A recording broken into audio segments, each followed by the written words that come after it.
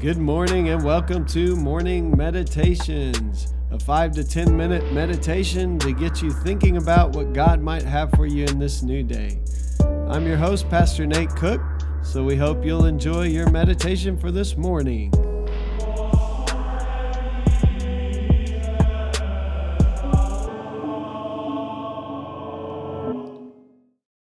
Hey, this is Pastor Nate, and this is your morning meditation.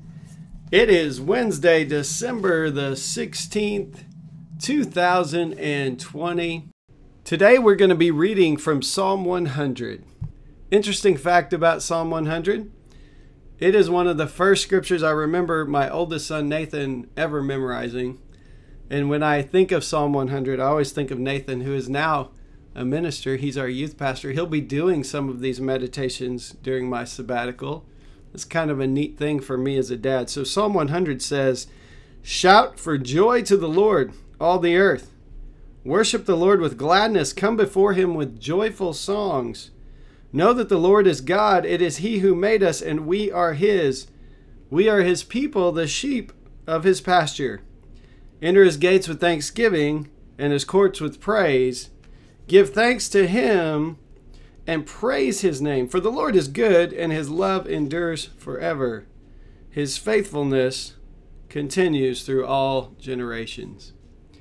Scott Daniels is talking about how this is kind of a call to worship feel of a psalm, that it does what a call to worship does. Every Sunday at Community, we read a call to worship.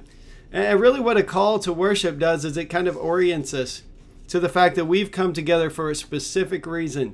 The one we read at Community says, from different lives we've come to worship. It says things like needing healing and needing peace.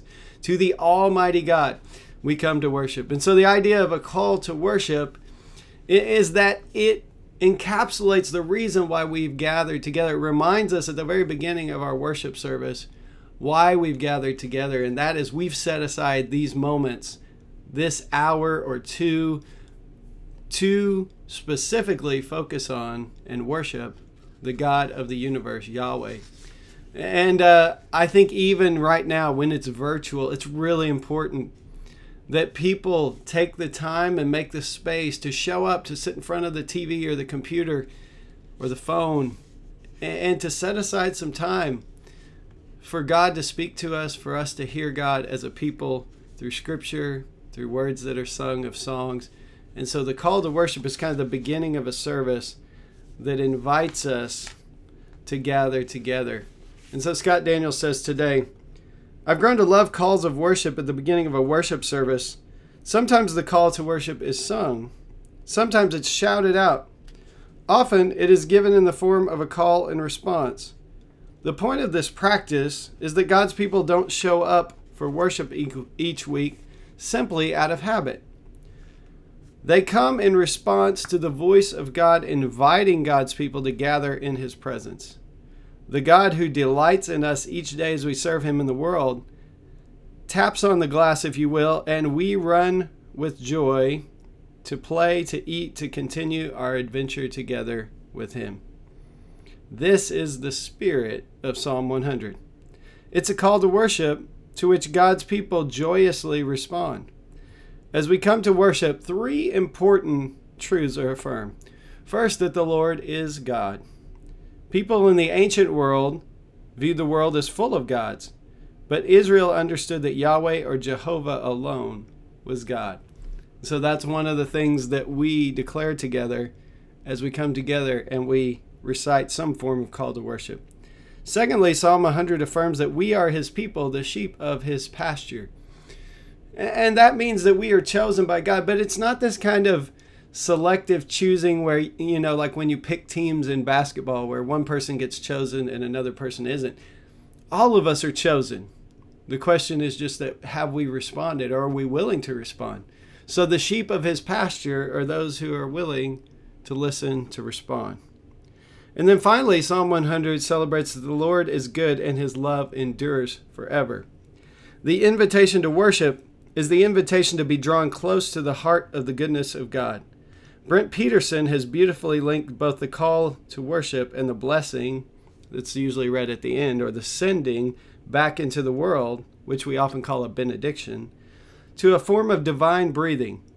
And created to worship, Peterson says, God breathes, inhales, and gathers in individual Christians to heal, transform, and renew them as the body of Christ, to breathe, exhale them out to continue ministry of the incarnation that participates in the kingdom of God more fully coming. So he's saying that when we come together, it's like a big inhale and we're gathered together. And then as we're dispersed at the end of the worship service, it's an exhale and we're breathed out upon the world.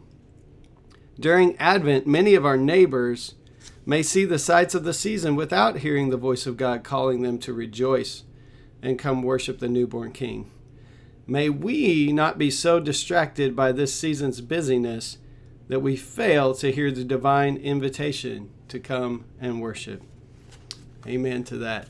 And so I hope today, as we think about this idea of being called to worship, being drawn to worship by God each week, that you will, in your mind today, go ahead and begin to think about this weekend on Sunday or Saturday or whenever your church worships, about this idea of God calling us together as the people of God, of God breathing life into us and sustaining us, of God giving us everything we need, as we say in our call to worship at Community, needing healing, needing peace from good weeks and bad weeks, we say every week.